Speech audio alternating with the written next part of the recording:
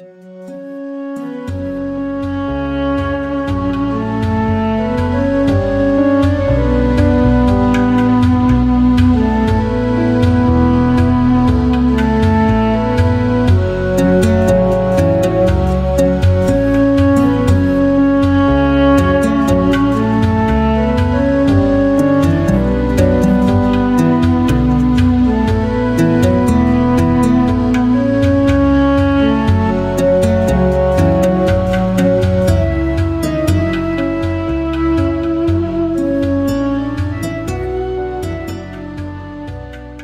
the name of the Father, and of the Son, and of the Holy Spirit, one God, Amen. Our Father, who art in heaven, hallowed be thy name. Thy kingdom come, thy will be done on earth as it is in heaven.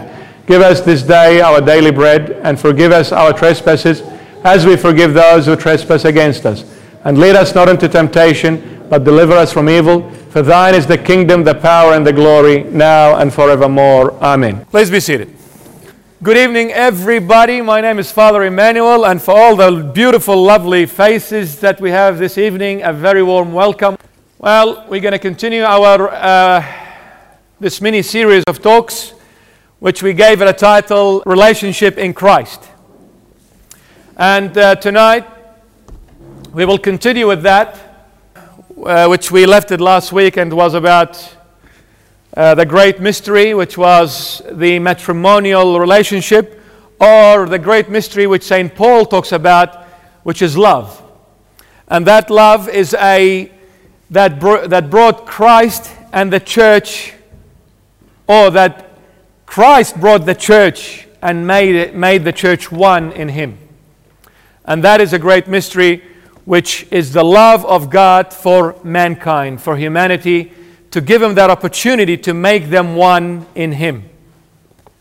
And we talked about that, and we said last time, just a reminder, I suppose, before we go we go into this topic for tonight.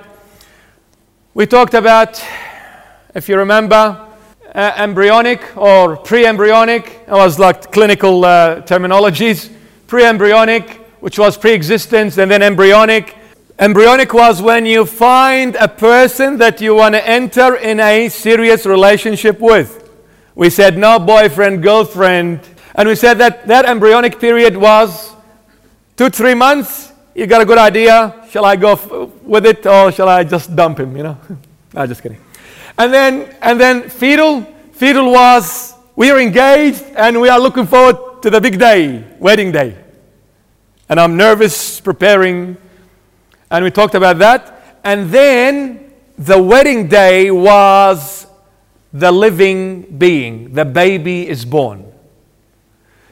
So pre-existence, pre-embryonic is 0 day, pregnancy time. And then embryonic is between 0 and 2 months. That's when I first meet someone that I really like, and I want to share my life with that person. 2 months to 3 months to find out whether he's my cup of tea or not. Okay, that's embryonic. And then after the 2 months, you go out. We talked about it. You like him, you like her. You want to go to engagement. That's fetal. That's between 2 months, end of 2 months to the end of 9 months. And at the end of the 9 months after fetal, you got to get married, man, because the baby is going to come out to the world after the 9 months. Yeah? So if you are in a relationship, which I have seen, they come to me, Father, crying. Boys and girls, crying. What happened, my child? What's wrong? Father, I have been with this person for the last 3-4 years. Well, you've been in your mother's womb 4 years. 9 months, you got to get married, man. Because it's going to come out to life. Don't leave it too long, your relationship, because you're going to ask for trouble. The longer you keep it, the more problems you're going to have in your relationship. Yeah? So the living being is born on the 9 months. So 12 months together, you better be married. Otherwise, what are you doing? Tonight, my beloveds, we're going to talk what happens after the big day, the wedding day. You come to the church, you stand before God, not the priest. Well, God, the priest is representing God there. But you're standing before the presence of the Lord Jesus. Will you take her? Yes. Will you take him? Yes. And then what happened? You go to what's those reception places? So you go to Paradiso or Stella, and some nice music. After that, the day is finito. Everybody goes home. You go to honeymoon, Hawaii, surfing. What's going to happen after the baby is born, i.e., after you are married, the big day? You are married now. You get up in the morning, he's your husband, she's your wife. No longer boyfriend, girlfriend, no longer fiancés, husband and wife. What do? I'll give you a few tips. And you're going to laugh at this one. The problems that we encounter, and this is for those who are, if there are some here engaged, if you're thinking of being engaged, if you're thinking of entering a relationship, this mini-series is really going to help you a lot if you're going to listen to those DVDs later on. What happens after marriage? Why people give up on a relationship after they are married? Give up on a relationship that easily because they do not understand that relationship on the wedding day is a new baby being born. When they come to church and the priests unite them together by the power of the Holy Spirit, it is the baby born on that day. I ask you a question. When a baby is born, does the baby get sick? Does the baby get sick after they're born? Yes? Have you ever heard or seen a baby being born until they die never been sick? Huh? It's a normal thing for a baby to be sick, and it's normal to be sick all along, isn't it? So this relationship, this marital relationship is being born on the wedding day, a newborn baby. When the baby is sick, what do you do to the baby? Where do you take the baby? Are you with me? You take the baby to the doctor, huh?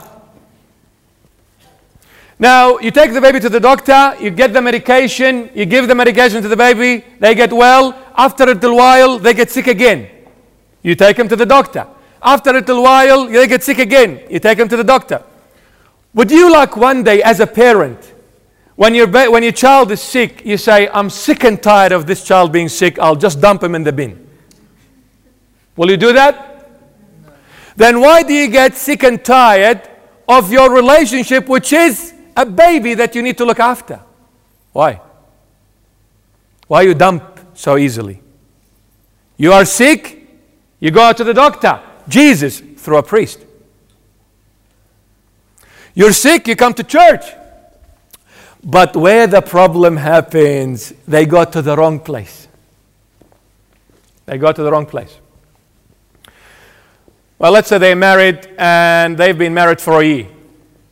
For the first year, man, it was flying high. Beautiful. No hiccups. Honey, sweetie, I love you, much, much. I do the I miss you, I this. After 1 year, the faces become very familiar. Okay, so what happens? After a little while, something goes wrong. The wife, where does she run? The baby is sick now. It's a 1-year-old baby. They got sick. They had a few problems, right? So instead of running to the doctor, she runs to her mommy. Oh, yuck. And you go to the Assyrian mommy, mother-in-law. Ay, khalli labbah. She goes to mommy, whinging and complaining about her husband. And what is mommy going to do? Don't marry this guy. Ash on your head. I told you, you don't listen. You are like, you are like your father. Rock, head rock, very rock. So what is mommy going to do? Well, very rare, a mother-in-law that's going to back up her son-in-law. It's very rare, divorce him. He can go to hell. I'll bring you 100 better than him. And then she says, oh, I've got support. I've got a place to run to and I've got a problem. Now that is the danger. That is the danger when you go to the wrong place. If your child is sick, you go to the doctor. Why are you going to a mechanic? What is he going to get? Oil change? What? Or some new spark plugs. Don't take him to the wrong place. Who married you? Your mom Your dad? No, the priest. The church. You got a problem, you go back to the church.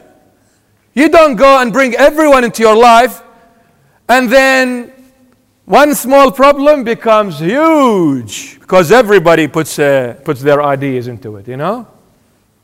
And this one comes and that one comes, and the entire Assyrian tribe come. From Bahshiq or Al-Qush, I don't know where, everybody comes, you know? It's very simple. You get to the bottom of it straight away. The problem happens, my child is sick, straight away to the doctor. I'm not going to listen. Somebody comes in and starts saying, no, give him this, go do this, do that. Are you a doctor? No, shut up then. Don't talk. Yeah, I'm serious. The problem that happens in a relationship is that when an issue happens, when the child, that relationship gets sick, we run to the wrong places. And very easily we give up.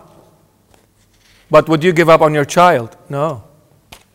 Then you shouldn't give up on the relationship because that is your child. You got to maintain it. You got to look after it. And never be sick of it. But when it's sick, heal it. Fix it. Make sense? Another tip. So that relationship is a newborn baby on the wedding day until you separate by death. You maintain that person that is born until they grow older and leave this world. You can't deny your son. You can't deny your daughter no matter what happens. They're still my daughter and my son. They don't listen to me. That does not say that she is no longer my daughter because she doesn't listen to me. No, she is my daughter. But I have to look after my daughter no matter what happens. I got to look after my son no matter what happens. The Lord Jesus, the church always, throughout the history of the world, the church has always been doing things against Christ. The bridegroom and the church being the bride is always being against Jesus. When has it been the church never broke his word? Always the church broke his word. If the church did not break Jesus' word, her bridegroom, the church wouldn't have been divided into Catholic, Orthodox, Protestant. It's very simple. It's very obvious we broke his word. That's why we are divided. But if we had listened as a church to the bridegroom, we would have been one fold and one shepherd. But we're not because we don't pay attention. But has Christ left Catholic, Orthodox, Protestant? No. Because she's mine. I have brought her into me as one. It's a brand new baby. I look after it. I don't give up when she gives in. Tonight, we're going to look at what happens after the wedding. We talked about before the wedding. Now we're married, husband and wife. What do? Let's go, please. Mystery of love. When did God first institute the mystery of holy matrimony? When do you think God first instituted this holy matrimony? When was it? Can anyone tell me? Adam and Eve. In where? The place? Garden of Eden. Very good. Garden of Eden, and that you'll find that in Genesis chapter 2, verse 24, and it says, "Therefore a man shall leave his father and mother and be joined to his wife, and they shall become one flesh." Therefore a man shall leave his father and mother and be joined to his wife, and they shall become one flesh. Now, so the first time ever God instituted this matrimonial, this mystery of holy matrimony was in the Garden of Eden, Adam and Eve. So marriage is the first institution which God put on earth. First. That is why it's holy. Because God made it possible. God did it. Not man, not people, no one. God himself. So that's why marriage is holy. Marriage is holy. Now, we're going to look at the resemblance between the Garden of Eden and Cana of Galilee. Who can tell me what happened in Cana of Galilee? Anyone? Come on, guys. I need help. What happened at Cana of Galilee? when Jesus changed the water into wine. Yes, there was a wedding in Cana. Yeah, we were going to come to that anyway. So we're going to look at the resemblance between the Garden of Eden. And what did we say happened in Garden of Eden? Marriage was instituted by God between Adam and Eve. Now we're going to look at how can that relate to what Jesus did in Cana of Galilee where he changed the water into wine. What has that to do with marriage? Well, there is. Okay. Now let's look. Jesus Christ at Cana of Galilee was repeating what he had instituted in the Garden of Eden. Jesus Christ at the Cana, that little village, Cana of Galilee, what he did there, changing the water into wine, he was repeating what he himself, because Jesus is God himself, what he himself had instituted at the very beginning of mankind in the Garden of Eden. Wow. Look, Genesis 2:24. Therefore a man shall leave his father and mother and be joined to his wife, and they shall become one flesh. We will find this very verse also mentioned in Matthew 19:5-6. Look at Matthew. And said, for this reason a man shall leave his father and mother and be joined to his wife, and the two shall become one flesh. Guys, between Genesis and the Gospel of Matthew is a period of over 1,500 years. Moses is the author or the writer of Genesis. Well, he's the writer of the 5 books, which is the Torah, the law, the books of the law, the Jewish law, which is Genesis, Exodus, Leviticus, Numbers, Deuteronomy. This is the 5 first books of the Old Testament. So between Genesis, Moses, and between Matthew, his gospel, there is a history of about 1,550 years, or 60 years, roughly. But can you see that the writing is exactly the same? Can you see that? That is a proof that who is in charge of this book? Who is? God. How can you write something 1,500 years ago and come back after 1,500 years, totally two different men, different background, different level of education, different century, different time? How can they both write exactly the same thing if it was not God directing these writers?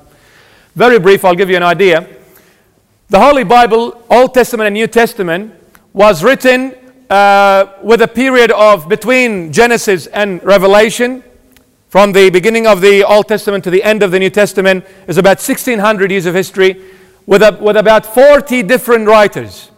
40 different writers, different times, different centuries, different places, different countries, different, but they all match 100%. That is it's a very clear proof that there is a living God.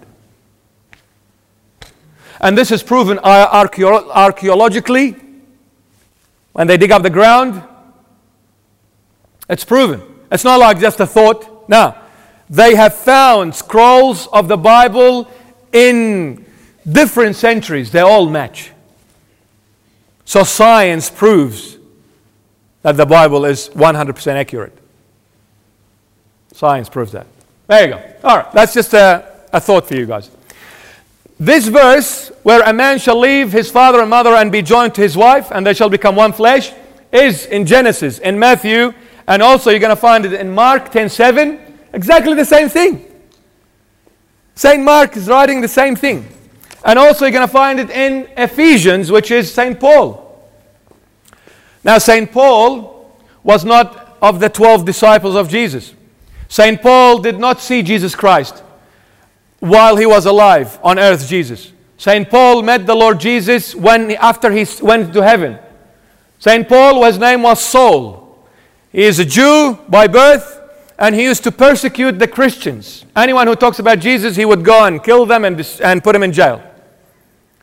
And one day he was going to Damascus, which is the capital city of Syria. Syria is in the Middle East.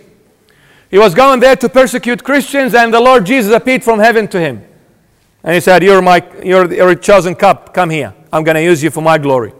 and he changed. St. Paul also is writing exactly the same thing. Different writers, different backgrounds, different timing. Everybody is writing exactly the same. This is God for you, my beloved. Jesus Christ is the living God, and there is no one else. There you go. Now, 4 times a man shall leave his father and mother and be joined to his wife. 4 times. This is exact wording is being mentioned in the Bible. 4 times. Now, all these verses, can we go back? All these verses talk about one thing. A man shall leave his father and mother and be joined to his wife. Hey, it's a commandment that you got to leave your father and mother and be joined to your wife. And what did we say? Today we're going to talk about what happens after marriage. She's got a problem, she runs to her mom. Hey, don't run to your mom. You're joined to your husband. Run to him. Smack him. Do whatever, but don't leave him. Don't leave him and go and run searching for someone to back you up. Oh, wrong. Okay. Let's go forth, please. Cana of Galilee. Cana of Galilee. Let's see what happens in Cana of Galilee. We're going to read these verses very quickly. Cana of Galilee is in the Gospel of St. John chapter 2, and I'm going to read from verses 1 to 10 inclusive. Inclusive. On the 3rd day there was a wedding in Cana of Galilee, and the mother of Jesus was there. Now both Jesus and his disciples were invited to the wedding. And when they ran out of wine, the mother of Jesus said to him, "They have no wine." Jesus said to her, "Woman, what does your concern have to do with me? My hour has not come. My hour has not yet come." And I'm going to make an emphasis on this. You can read from verses 1 to 10 later on when you go home. And read the Bible every night, by the way. It's very healthy for everyone to read the Bible every night. But I'm going to concentrate on my hour has not come yet. Hasn't come now yet, or has not yet come.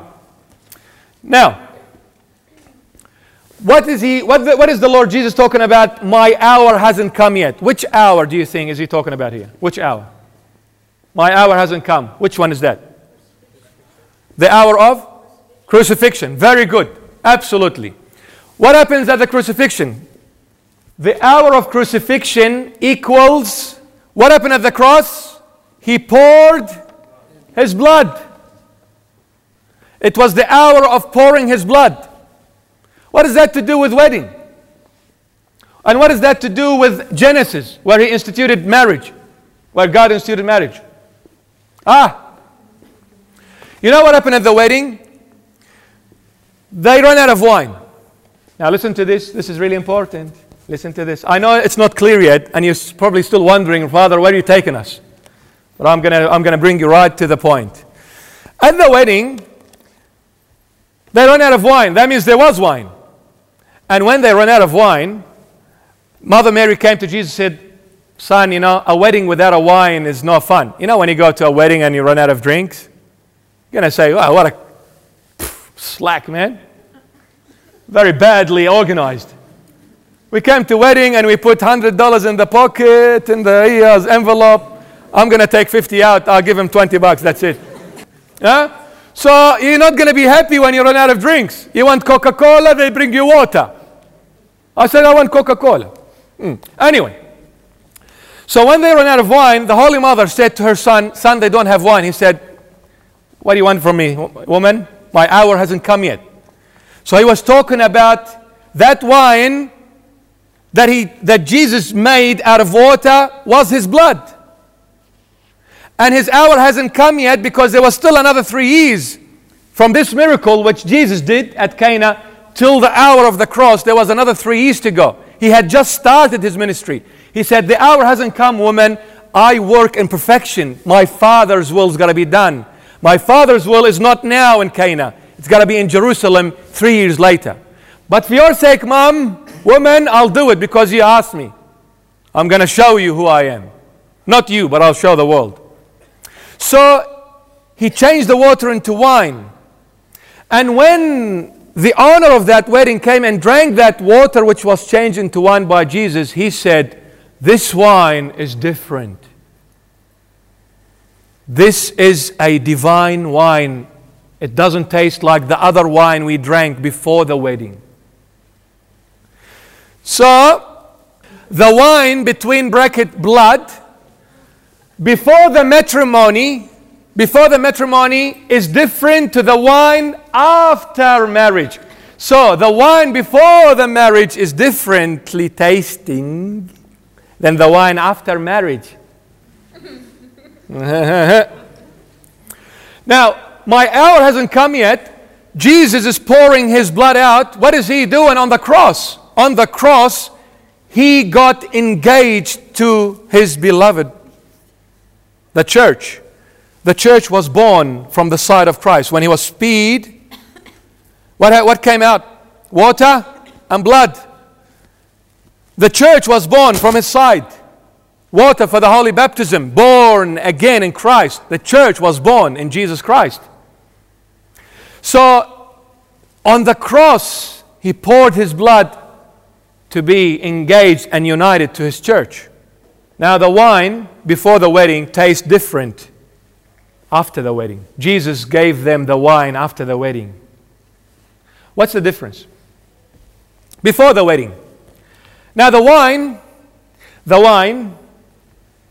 is also symbolic for joy and happiness. Yeah? The wine is also symbolic for joy and happiness. And that you find that in the Psalm of King David. It's not from me, it's from the Holy Bible. I don't say anything from me. So the wine is symbolic for joy and happiness, and also the wine is representing blood. And what is blood? When you pour your blood, what happens? Death. So when you die by pouring your blood, there's a word for it when it starts with an S. Sacrifice. Thank you very much.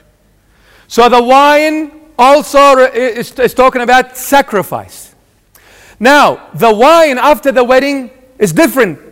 That guy said it's different. If you read from verses 1 to 10, he says this wine is different. Because it's after the wedding. Before the wedding, there's one kind of taste, and after the wedding is a different taste. It's the same person that you've just met. Yeah? Same person after the wedding never changes, but the taste of your relationship changes. Before the wedding, honey, I die for you. Honey, when I don't see you 1 minute, I go crazy. Before the wedding, every day he gets you flower. Every day he texts you message. Not every day, every minute. When you get into his car, you get out of his dream. He's been dreaming about you all night long. And when he sees you to get into his car, he comes running with a red carpet rolled. And he opens the door and a ring of flowers around your neck. Get into my car, my princess. You ask him for something, he jumps to the moon to get it for you. Anything, my sweetie. And you always see the nice side of Romeo. Isn't it true? Some of you have experienced this, haven't you? And you're laughing. That's why you're laughing. It's always Mr. Nice Guy. The wine tastes different. And you know what? Another thing. Before the wedding, you always see her as Mariah Carey. She's got the makeup. She's been in front of the mirror for the last 10 hours just to see you for 5 minutes. And then where mommy comes, Brati, come here. Oh, mom, I don't have time for you. It's not your time. Leave. I want to be Miss Universe for my Romeo. Anyway, so you always see her in makeup, the best looking, the best dressed, the best everything. And you always see him, Mr. Perfect, opens the door for you, honey, brings you the drink, he goes and gets you the food, he takes you to restaurant, to cinemas, to I don't know where. After the wedding is a different wine. For the first time ever in your life, I'm talking about the guys now. For the first time ever in your life, guys, you will wake up and you will see your sweetheart first time ever without a makeup, and you'll go, oh, Shummit Allah.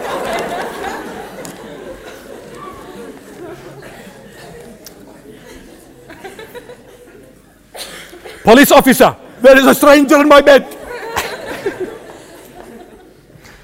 I know I'm exaggerating a bit, but please, I want to just make fun a little bit as well. But it's a reality. It's a reality. What I'm saying is true, but I'm just making it a bit hilarious. But it is true. For the first time, you will see her without a makeup, and you'll get the shock of your life. Ay, what is this? I thought it was a Rosella. She looks like a crow. And for the first time, my sweetheart girls, you will hear him snoring all night long. I thought he was nice and sweet, and very cute and gentle. He pierced my eardrums from snoring. I wanted to choke him, put a pillow in his throat. It's a different taste. And after a little while, no more messages, no more opening doors. He will drive and leave you behind, man.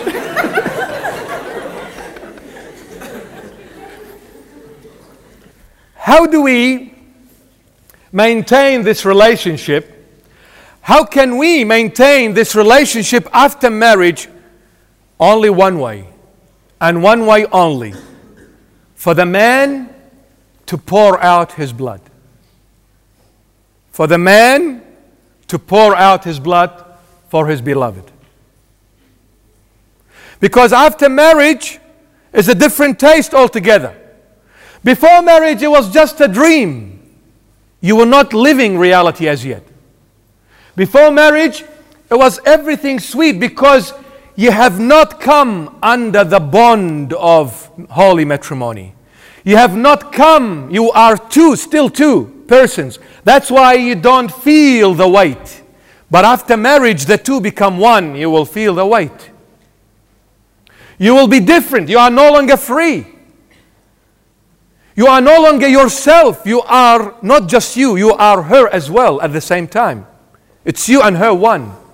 You can't be selfish anymore. You can't just think the way you want. You can't just do things the way you want them to be done. You can't talk whichever way you like. You can't. It's a different taste. You have to be responsible, and you have to be reasonable, and you have to be fair. And this relationship cannot continue after marriage, because after marriage, everything is just finished. You know what? Before I was dying, just trying to get to her heart. I'd send messages with her best girlfriend. Please tell her I'm dying, I'm dying. Hello, I'm here. She's ignoring me. She's not, Please. Now she's married to you and she sleeps next to you. Finished. No more I need to run to her. No, that's it. She's with me. That's how she's married. After marriage, my hour has not come yet. Woman, my hour has not come yet to be really married to my beloved. But after marriage, Jesus says, for the relationship to continue after that marriage, woman, I will pour my blood for my sweetheart. I will die for her.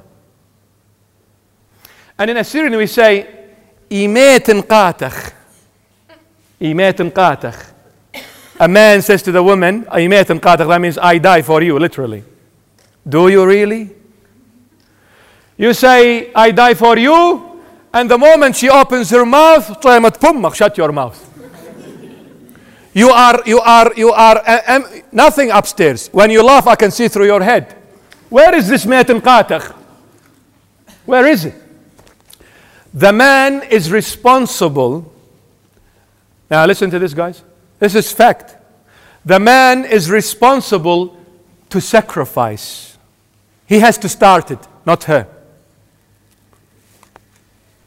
Now, this is a priest talking, so I'm not bringing anything from me. It's from the Bible. It is God talking here.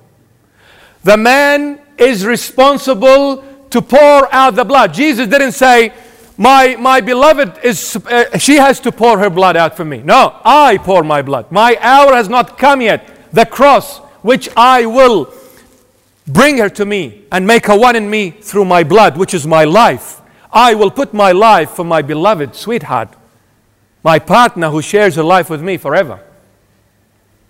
And without a sacrifice, there is no life.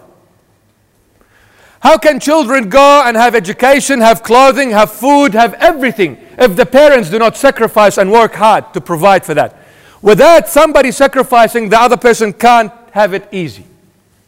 And unless you sacrifice, you cannot continue with your life. Life stops. And you cannot sacrifice if you don't have love in your heart. Everything is linked. It's a chain. One goes out, the whole chain collapses. But what is foundational is love. When I love, and if I really love, the only next thing I'll do is I will suffer just to make my sweetheart happy. Look at this. In Ephesians, which is St. Paul's epistle to the Ephesians, he says in 5:25, husbands, love your wives just as Christ also loved the church and what? Gave himself for her. Now why is the man is the first person responsible in that relationship? Because when the commandments was given by God to Adam, what did he say? A man shall leave his father and mother and be joined to his wife. So who is responsible first? The man. Then the woman. Now the man shows the love. The woman's duty is to respect that love and pay it back. But the man has to start it. When it's the other way around, sooner or later you will encounter issues and problems. Because it's not her job to provide always. She is to respect, accept, and return back. But it is his job to show that love. Anyway. Was that clear? Shall we go forward? Good? So far so good? Yes. Now you're going to go and say, if you've got not a boyfriend, but if you've got a fiancé, if you go to a boyfriend and say, you're not sacrificing for me, he's going to say, I'm not engaged to you. Why should I? We're just boyfriend, girlfriend. That kind of relationship is weak. That's why you shouldn't enter in a relationship as boyfriend and girlfriend for a long time, because you will encounter problems sooner or later because it is weak. But when the two parties are serious about it, then they should be engaged and then get married. And when you're engaged, then he is responsible, and when you are married, he's more responsible towards you. Anyway, now, the mystery in short. The mystery in short, you will find three main phases or stages in it. In this mystery, now that mystery of holy matrimony, we said it is a verse that has been mentioned 4 times. And that verse, a man shall leave his father and mother and be joined to his wife. Now, in this verse, you will find 3 phases and 3 stages, or 3 stages. The man shall leave his father and mother and be joined to his wife. The first, Genesis, Matthew, Mark, and Ephesians. This verse has been mentioned 4 times, as we mentioned. And in this verse, you will find 3 main phases or stages. Let's go to them, please. First stage. We are finding in this particular verse 3 things. Leaving, cleaving, or joined to, and uniting. A man shall what? Leave. That's one stage. A man shall be joined. Joined is cleaving. Cleaving is the two are glued together. That's cleave. And here they translated more simple English, joined to. But the exact the exact verse is cleave. Cleave is not joined to, but glued to. You know, like super glue. Cleaving, and then shall be joined to his wife. Well, the verse continues and says, and be one flesh, uniting. One flesh, the two become one. That is uniting. So, in here if you see leaving, joining together, cleaving, and uniting. There are 3 stages in this relationship, in this marriage. 3 stages. Let's go to the first one. And the 3 go together hand in hand. You can't separate them. You can't separate them. Leaving starts and does not end. You got to leave. You're going to say, where do I leave? I'll tell you in a sec. Don't leave from Fairfield and go somewhere else. Okay. Leaving starts and does not end. Cleaving or joining together, Before you join together or cleaving, there must be leaving. You have to leave to join. And then uniting does not happen unless you are glued together. If you are not glued together, you can't unite. Yeah, are you with me so far? Yes. Does it make sense? It'll make sense more. Let's go forth. How leaving must start. Leave father and mother. When God gave this order to the man to leave his father and mother and be joined to his wife, he was not saying that be disrespectful to your parents. Some people say, oh, I've got to deny my parents. I'll leave my father and mother behind and I've got my wife now. Nobody interferes with my life. No. That does not say that you are to be disrespectful or deny them. But what is he saying? Leave the attachment that you had to your parents. We'll come to that more. It's called the psycho-emotional pathological attachment. That's clinical. If anybody's a doctor, will understand what I'm talking about here. Okay? If anybody's or studying science or medicine. Psycho-emotional pathological attachment. Now that is, in other words, it is the psycho-emotional and umbilical cord. You know when the baby has that umbilical cord? Now you'll understand what I mean by leaving now in a second. This cord, guys, when the baby is born, they come with this umbilical cord, don't they? In order for that baby to leave mommy, what happens to the cord? Chop. Now, talking about a baby. Baby is in the mother's womb, right? He is used to mommy. He's mommy's boy. He is the sweetie mom. This is my favorite baby. This is my favorite son. Are you getting it now? He's my favorite son. All my children on one side, Sargon on the other side. So this baby or this son who is now married has to what? Leave his father and mother, i.e. leave that attachment. I'm no longer that son that I used to live single at home. When the baby is born, that's it. When the baby is born, the umbilical cord is cut. I'm no longer my mother's son. I've got a wife. And what did we say about that baby? Is wedding day. The baby is born. I'm cut off from my parents. Isn't it true? So that means you got to leave that old Sargon that used to be single at home, mdallal. You know, before, whatever I say my mom would do for me. I'm her favorite son. Mom, I need money. Ooh, I'm spoiled. I'm the spoiled son. Now I'm married. I want to do the same thing with my wife. She's not my mom. She'll give me the 3rd-degree burns, baby. Next time I say something, I say something to mom and I get away with it. That's the old son. I got to be detached. I got to leave that old person. I want to do the same thing with my wife. I say to my wife, shut up. Before you know it, your clothing are in the street. But you said shut up to mom and she still made you uzi. And she still cooked for you. And she still washed your clothing. And she still did your bed. You can't do that with your wife, baby. You got to detach. You got to leave that old person. You got to leave that old person. So you got to leave that attachment, that emotional attachment, just like that baby was before with mommy, attached through that umbilical cord. It's nice. It's very, very, very nice, very soft. I don't hear any noises. You know, I get fed every time. And it's beautiful and comfortable in mommy's womb. I come out. It's very noisy out there, very bright. I get scared. I start crying. You can't get scared with your wife and start crying and running to mommy. Don't be mommy's boy after wedding, you know. Mommy, she hit me. Shame on you. Shame on you. You got to be a man. Not that little baby. Huh?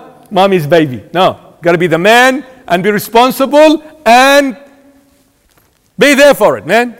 Be there for it. Now, this cord, this leaving, this detachment, the parents should start releasing this umbilical cord at the end of high school.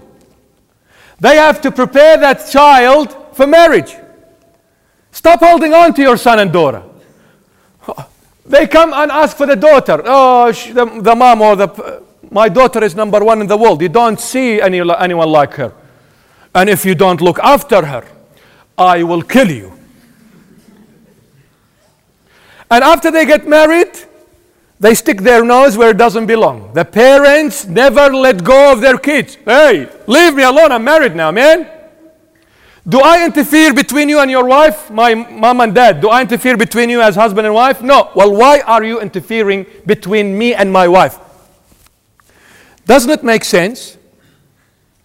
As long as the baby is in the mother's womb, as long as the son or the daughter are living under in your house, you are responsible for them and they are responsible to you. But once the baby is born, whether you like it or not, you cut off that umbilical cord. Why don't you just leave it?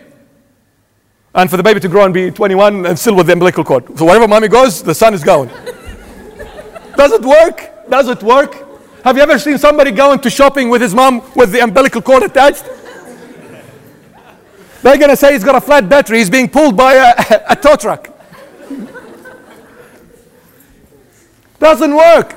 Can't you see how life is supposed to be run? The baby is born no longer attached to mommy. On wedding day, the baby is born. I detach myself from mom and dad. I respect them. I acknowledge their position. I go and visit them. I say hello whenever they need something. I run, I provide. But they can't interfere and run my life as a married man. And that's where, I'm not going to exaggerate, but 85% of the problems is because the parents or the in-laws interfere. Because we do counseling, you know. The in-laws, man, from both sides. And they become like enemies. Rockets. And who is the battleground? Poor husband and wife, the son and the daughter. Don't let them use you as a battleground. They've had their time, they've had their share. Shut up, get on with your life, leave us alone. It's a serious issue, guys. And it's a fact. Unfortunately, it's a fact. So that umbilical cord, the parents should release it more and more when the child finishes high school.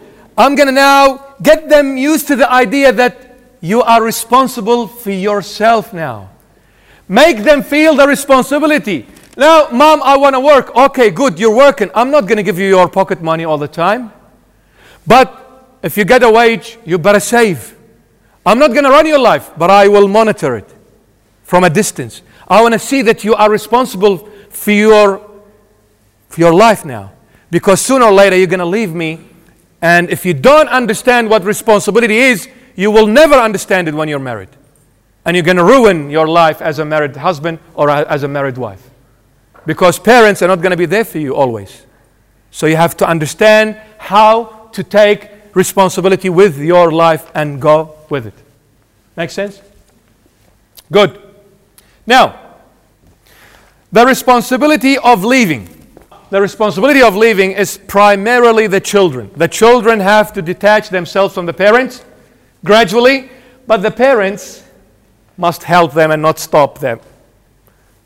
Like the child comes says, Mom, especially the Eastern, style parents, from Iraq and all this, Because in the Middle East, my beloved, I'll give you an idea. If you're not born there or you're not used to the way they live in the Middle East, the son is married, he's got grandsons, and the mom still smack him. Don't look into my face. And he can't lift his face, he can't. Mom runs the show, and if she's like a strong mama or dad, they run the show. He's still living with his parents. Poor wife, she's co-opted for the last 50 years, living with her mother-in-law and father-in-law, and they have children and they are grandchildren. They still can't get away from their parents. Relax, man. Give me a break. I want to have a breather. So, It is primarily the children's duty to let go gradually from the parents, but don't be disrespectful. All I'm saying here, don't get me wrong, guys. Don't say, Father Emmanuel said, my mom, I'm 18, leave me alone. No, I'm not saying that. I'm not saying that. Don't go and talk to your parents like that. I'm saying, leave me alone to be responsible for good things. Don't say I went to school and you went with your friends on the side sneaking behind the trees. That is not being responsible. That is being stupendo. So you have to be responsible and you have to prove to your parents that I'm responsible so they'll understand and they'll back off. When they see that you're doing good in your education, you are getting good marks, you are working and you're saving money, you are proving to them that I can do it, they will back off. But if they let go and then you just go and blow it up, rest assured they won't let you go. They'll be on your nerve every day. But if you show to them and prove to them that I can do it, they will back off with a nice word. A nice word goes a long way. Like Dad says something, that was only Dad, who cares? He's old-fashioned. He is a different hard drive. Thick. It's got too many viruses. I put a program, goes, it doesn't understand nothing. Different language, man, different language. Now, respect your parents. Respect your parents, but prove to them that you are responsible and you can do it. Now, when you are married, it is not only you got to leave your parents, i.e., leaving those attachments and those emotions that you had before with your parents, you got to leave some certain friends as well. You are married now. Your wife comes and says, you're not at home. You go from early morning till 5 o'clock in the evening. You're working. Okay, I don't see you. You come back, have a shower, run to the gym. Have a shower. From the gym, you go to your friends. You come back at 12 o'clock. And then same thing in the morning. Hey, but they're my friends. Yeah, but I'm your wife. Yeah, what do you want to do? So what, you're my wife? You want me to leave my friends? No way in the world. You won't even see that in your dreams. Hello? That's not a man. That's not a man. Remember, the two become one. Don't think of yourself only, because that's very selfish. She's united in you now.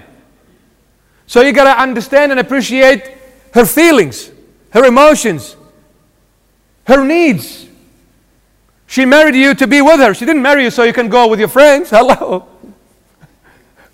Doesn't make sense, does it? It's not logical. Yeah, I married you so I can be free with my friends. Why did you marry me? Why didn't you marry your friends? And you know what? I come across this. This is like, it's proven. I'm not just saying it, I'm pretending it. No. I have cases with husband and wife where they come and sit with me. Problem, friends. I say, excuse me, man. Give me 1 second. Is she your wife? Yeah. Do you love her? Yes. She's your body. Do you know that? Yeah. Is your friend your body? Huh? So what is your priority? My wife. Then shut up and get on with it. Yeah, I'm serious. If she's priority, well, you're saying it, but you're not doing it. You're saying she's my priority, but what you're doing, your friends are your priority. You are showing more love towards your friends than your wife. And you say, I wonder why is she angry at me? I can't get it. Can you turn the lights on, please? You've been sitting in that cave of Adam for too long. We are in the 21st century. There's electricity. We don't have priorities. You got to leave certain friends. Also, not just the parents. You got to leave certain habits. You know what gets, this is like both sides, not just the husband, but the wife. You know what gets on your partner's nerve? When you say, but when I was at my mom's house, I used to do this. Now you're not letting me do it. But I am not your mommy, sweetheart. That's what he's going to answer. I'm your husband. Are you going to run me like your mom? I'm not. Or you say, hey, I was free when I was with my parents. Now you are too much. You're demanding things of me. As a wife, you're demanding too much things of me. My parents never treated me that way. Oh, that's the worst thing you do. And you say to your wife, my parents were better than you. Ooh, yuck. You got to leave certain habits. What you've learned at home with mommy and daddy is no longer the case. It's a different life. It's a different ground. It's a different environment. Different person. You got to get used to the new life. So, what I'm trying to say all along to you guys, marriage, a relationship is not a joke. It's not having fun. You got to leave certain habits. That means you have to understand that it's not just fun, it's not an easy thing, it's a responsibility. And by the way, a relationship is brought into existence by God. So don't joke with it. Don't joke with it. And guys, don't mistreat the girl, and girls don't mistreat the guys. You've got a sister. Would you like your sister to be mistreated? No? Well, don't do it to a girl. And the girl, if you want to keep your respect and honor, show that I'm not an easy prey for you, that you can take me whenever you like and bring me whenever you like and do whatever you like. No. You have to show me that you are responsible. You have to show me that you are up to it and you can do it. Otherwise, I am not a toy in your hands. We have a saying in Assyrian. We say, "Kepa yaqura shopitgane." A heavy rock stays in its place. Doesn't shake. It's not like a feather. A wind comes this way, fill. A wind comes this way, fill. No, the rock, no wind, stays. You know, he rings you, you fly high. Yeah, take it easy. What, is he the only guy in the world? No. And you fight with your parents. You break the house. You break everything to marry him. After you marry him, you break him. So why did you do all this hassle, huh? Anyway, so you got to leave certain friends, certain habits, and then when you leave your parents, you leave some friends of yours which are affecting your life, leave some habits which is affecting your relationship, then the outcome of this leaving is cleaving, joining together. The more you leave of your old self, the more you're going to get closer to your partner. The more you knock down walls, the easier you're going to communicate. The closer you're going to get. The hearts are going to talk. Not this. Because when the heart talk, honey, you know, you've seen marriages after 50 years they married. They're still two Rosellas, you know. Chew. 50 years seeing each other every day, as if after 50 years, as if they have just met now. Honey, I love you. You know, Father, we just came back from honeymoon. Hell! World War III just finished and you just haven't been to honeymoon. No, Father, this is our 50th honeymoon. Because both of them, they left. Both of them, they left certain habits, they left certain people, they left their parents, with respect, of course, in order to join together, to cleave. Now, what is cleaving? Now, we said it's 3 stages: leaving, cleaving, and uniting. Now, cleaving is, the strongest glue is nowhere near this glue called cleaving. Right, you bring me super glue, you bring me anything. What God joins, this is the strongest glue when God glues you together.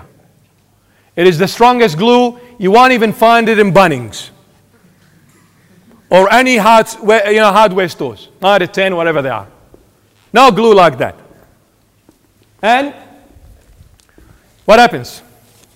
Who is mainly responsible for cleaving, joining together? Who do you think? The man? Because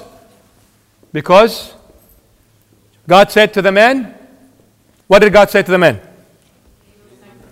Now, God said, what was that verse that was mentioned 4 times?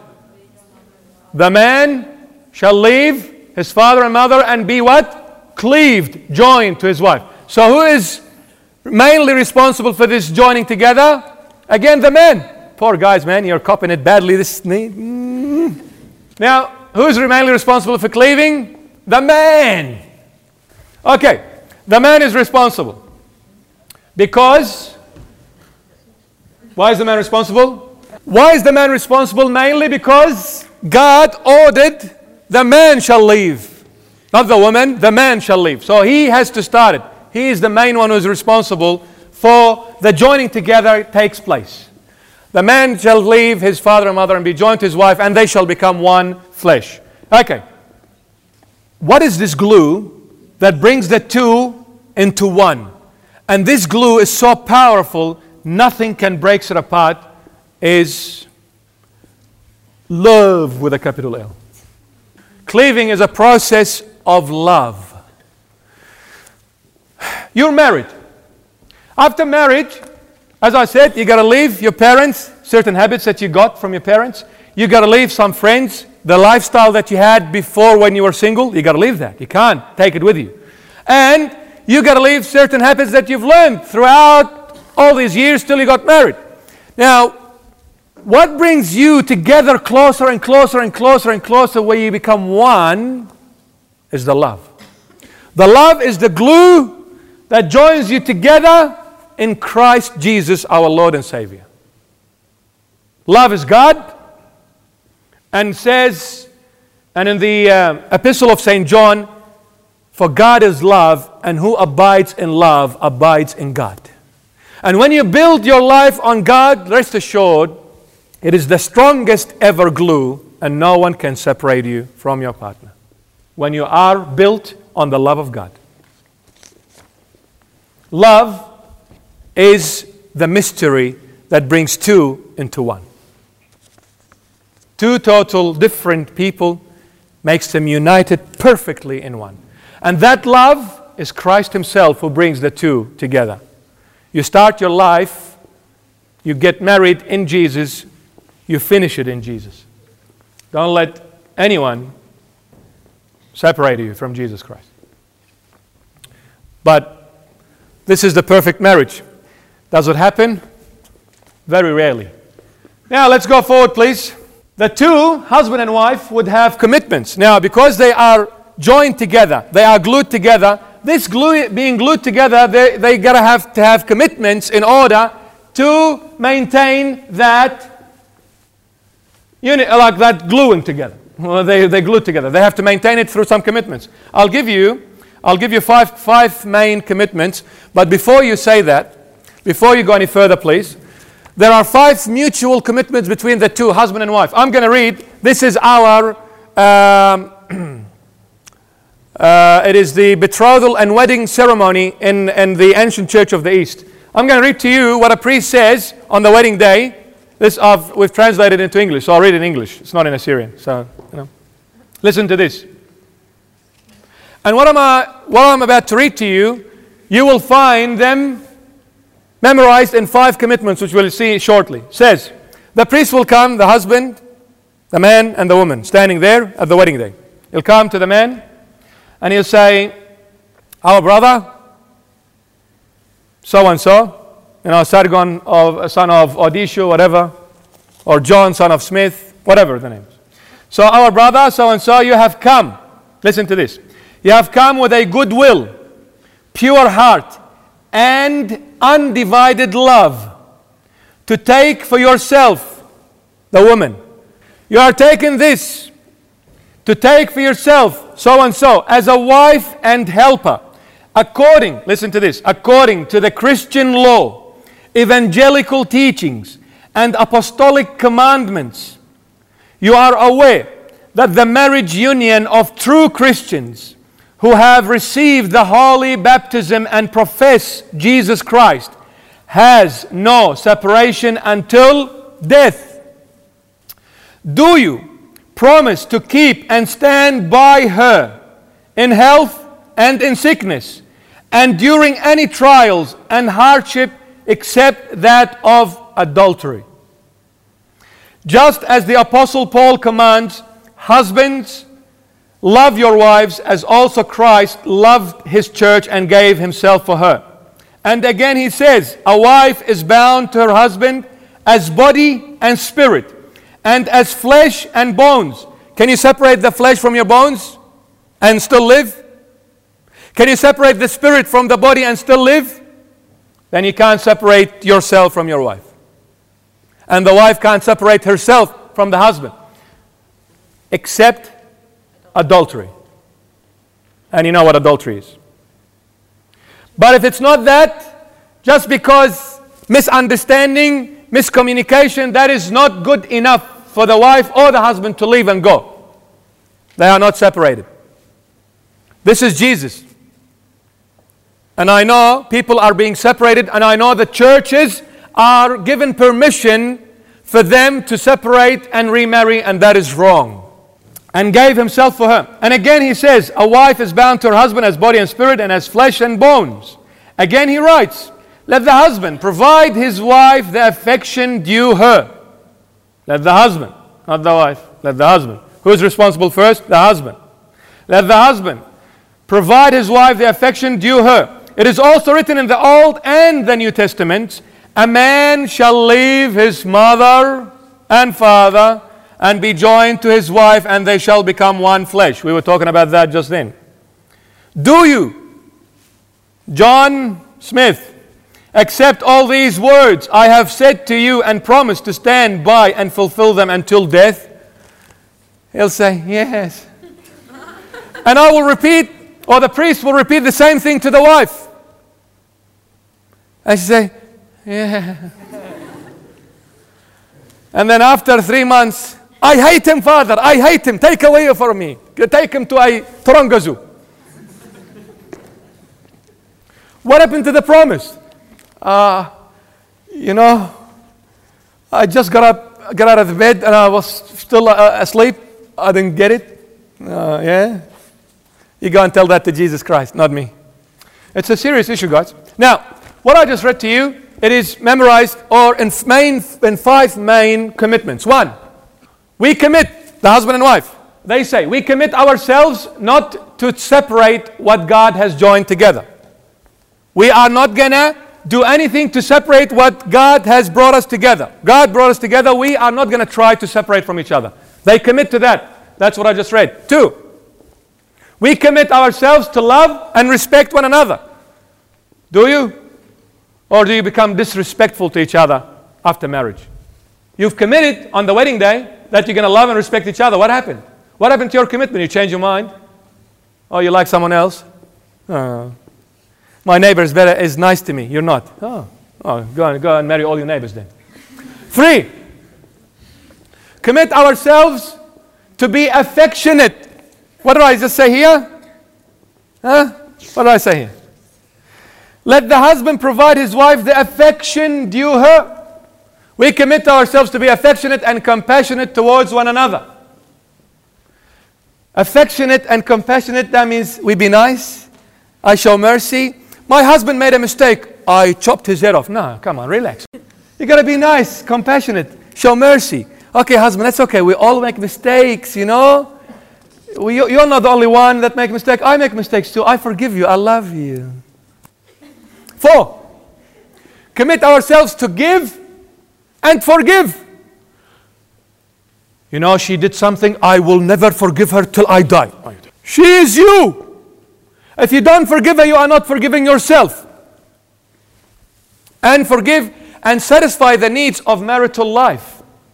Whatever the marital life needs, you got to provide that. 5, we commit ourselves to change if needed in order to pursue godly life. You know what pursue means? In order to go after godly life. Pursue it, go for it, search for it. So, we commit to change if needed in order to maintain godly life. In order to maintain Christ in our lives, we need to change. And if need be, I will. You know, I'm used to that I'm Mr. Perfect. I never say sorry to no one because I'm always right. She's dumb. I'm the smart one. Or he's an idiot. I'm the one who runs the show. I'm the one who's got the brain. He is brainless. Well, guess what? You didn't have the brain when you decided to marry him. So when you say he doesn't have brain, that means you don't have brain. Because you married someone who has no brain, so you don't have a brain. Isn't it? Because you are cleaved, you are joined together. Whatever you say to each other is going to come back to you because it's you. The two are you. One. So you say to your wife, you're stupid. You're saying to your husband, the husband, you're saying to yourself, you're stupid. And if you say to your wife, you're beautiful. Now, we go forth. These 5 commitments are the core commandments mentioned by the priest, which I just read. When you come and be married to the church, those 5 commitments are the core, the heart of the commandments which the priest mentions to the man and the woman, the husband and wife. And they both say, with a big smile and a shaky hand, I do. You know, when I hold the husband's or the bride's, the bride hand, because they're so nervous, sweaty, very sweaty, and sometimes I see like the man is very nervous. I say, she should be nervous, not you. Anyway, these 5 commandments, or the 5 commitments, are the core commandments which the priest gives at the wedding day. Then, if you commit yourself really and be joined together by forgiving each other and being compassionate and nice to each other and love and respect and all that, that cleaving is going to lead you to uniting. It's going to lead you to uniting. Now, we're going to go to uniting. What is uniting? Or unity? Unity is intimacy. Now, intimacy is the ultimate level in love. You know, being intimate, that means you lose yourself. You don't see yourself, you see her, and she sees you. That is intimate. That is, uniting means really one. You know, when the love is so strong, you will forget yourself. Some saints, or all the saints, when they were intimate with Christ, they forgot themselves. There was one saint called Amba Bishoy. Now, Amba Bishoy was in the 4th century in Egypt. When he used to pray, guys, he would stand in this desert. He used to stand in this desert and pray. He was a monk in the desert. He would stand, and then he would open his eyes the following day. 24 hours, he was on his feet praying. He forgot himself. Because that is intimacy. Intimacy is where you are in the high level of spirituality. You are swimming in the love of Christ. You forget about yourself. And Jesus is like that. When you get too close to Him, He is magnificent. Because I had some encounters, bits and pieces here and there. Yeah. I can tell you, Jesus will stop your mind, will blow you right out. You will forget everything. You will lose everything. Jesus' presence, when you are really intimate with Christ, man, He's amazing. Love is amazing. Love, true love, makes you lose yourself. Now, unity is intimacy, which is the ultimate level in love and joining together. Jesus Christ, the Lord Jesus Christ Himself, is taking the two, husband and wife, into one. We have three, and three in one. So, on the cross, Jesus poured His blood to what? Unite you to Him. So, He married the girl and He married the boy. He is uniting you. The soul of a human being is being united to Christ through His precious blood. So you are already married to Jesus before you are married to your partner on earth. So who is bringing the two, the boy and the girl, together and uniting them? Jesus, the true bridegroom. So that is why even when death separates the two, the other party is still united to Jesus. He's still married to Jesus, whether it's boy or girl. Every single soul that is baptized in Christ is the bride of Christ. Every single soul, boys and girls who are baptized in Christ, are the bride of Jesus Christ. So Jesus, out of the love that He has for you, He brings these two on earth and unite them in Him. And unite them in Him. A Christian marriage is supposed to be built on Christ. So when you are built on Christ, you don't do things the way you want to do them. You do things the way Christ wants them to be done. But do we? No. And that is why we have separation. So unity is Christ bringing the two into one. The three becomes. God is one, the bride and the groom, all being united as one. That is why, my beloved, when a wife leaves the husband for whatever reason, except adultery, when she walks away because he didn't buy her a four-wheel drive, or he didn't take her to a certain wedding, or he doesn't go and visit her parents, his in-laws, and she's sick of him, so she walks away from him, guess what? She's not separated, neither from Jesus nor from her husband. Jesus, one hand holds the husband, the other hand holds the wife. When the wife walks away, unfair, Jesus still holding the husband, and he's got his hand opened, waiting for the wife to come back. And then she wanders off, and she marries someone else. Oops. Oops. She's not separated. And the husband is still waiting for the wife to come back. So she's breaking the husband's heart, but above all, she's breaking Christ's heart. Because he loved these two, and out of his love, he wanted them to be one, together on earth and one in him at the same time. So when you walk away unfairly, you are breaking Jesus' heart. Jesus Christ is reality in marriage. And if we forget about him, our marriage will dissolve. Jesus Christ is reality in marriage. And if we forget him, our marriage will fall apart. Because what made this marriage possible? Christ. What joined these two different individuals into one? Christ. Who did you build your life on? Christ. And as a Christian married couple, you forget about Christ, your foundation. Guess what? Your house will collapse. And isn't Christ missing in our families? Well, huge way is missing. We argue and talk about everything except Jesus.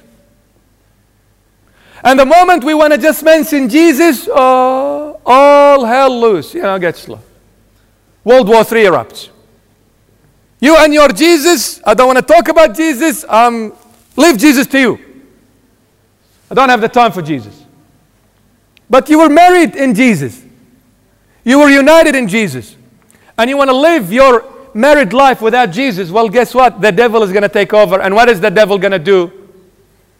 He is known to divide, breaks, destroys, kills. And that's what happens. What is happening to the Christian marriages are being destroyed, separated, being killed because Christ is being left out. Yet he is the foundation. All right. Look at this.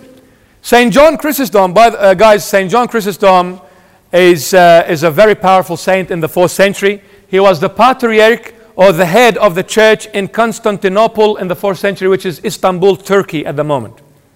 So he was one of the greatest, very, very, very, very spiritual man, very holy man of God. And he had, when he used to give his sermons, very powerful. He's got books, very powerful books, very powerful.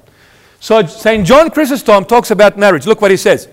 He said about marriage, it's a nuptial community or marital community, which is a prophetic figure of the kingdom of God, in which the ultimate unity and community between the maleness and the femaleness will be in God. In other words, what he's saying, it is the unity and the community between the male and the female in God. Marriage that is built on Christ is kingdom of God on earth.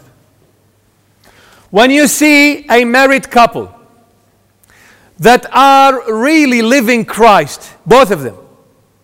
When you see a married couple, husband and wife, that are really living Christ, and they have Christ, the bond, the glue between them, you are witnessing and experiencing God's kingdom on earth. Because what is God up there? Family. What do we say? Husband, wife, Christ. 3 in 1. Up there when you go, you're going to see a lot of saints, but you're going to see them all Christ. And when you see a married couple in love, you will see Jesus really. You won't see them, you will see Jesus. Because who joined them together? Christ. You will see the light of Christ shining through them. You will witness the presence of Jesus, the kingdom of God, right before your eyes.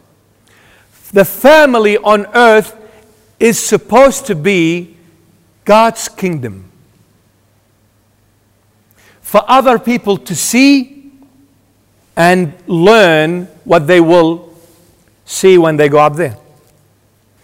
When the husband loves the wife in Jesus, and when the wife loves the husband in Jesus, who are you going to see? Jesus. Not the husband and wife. You're going to see Jesus. And when the children see that from mom and dad, guess what? They will be 100% in absolute obedience and respect to their parents. But if they see otherwise, they're going to go their ways. Each will take a direction. Now this is the ideal marriage. But in our days, as we said, it's not the case. Unfortunately, it's not the case. That's why there are so many divorces. I used to work in the Commonwealth Bank, and I worked as a branch manager, and I worked in their head office. And once I did a contract job for about 5-6 months, and it was to do with home loan files. You know, after the people buy a house and the house gets settled and they walk in there, those files are still not finished. So they come to us, we finish them off. Whatever issues there are and problems. Guys, probably there was tens of thousands of files, hundreds of thousands. The building is huge and it had a lot of files.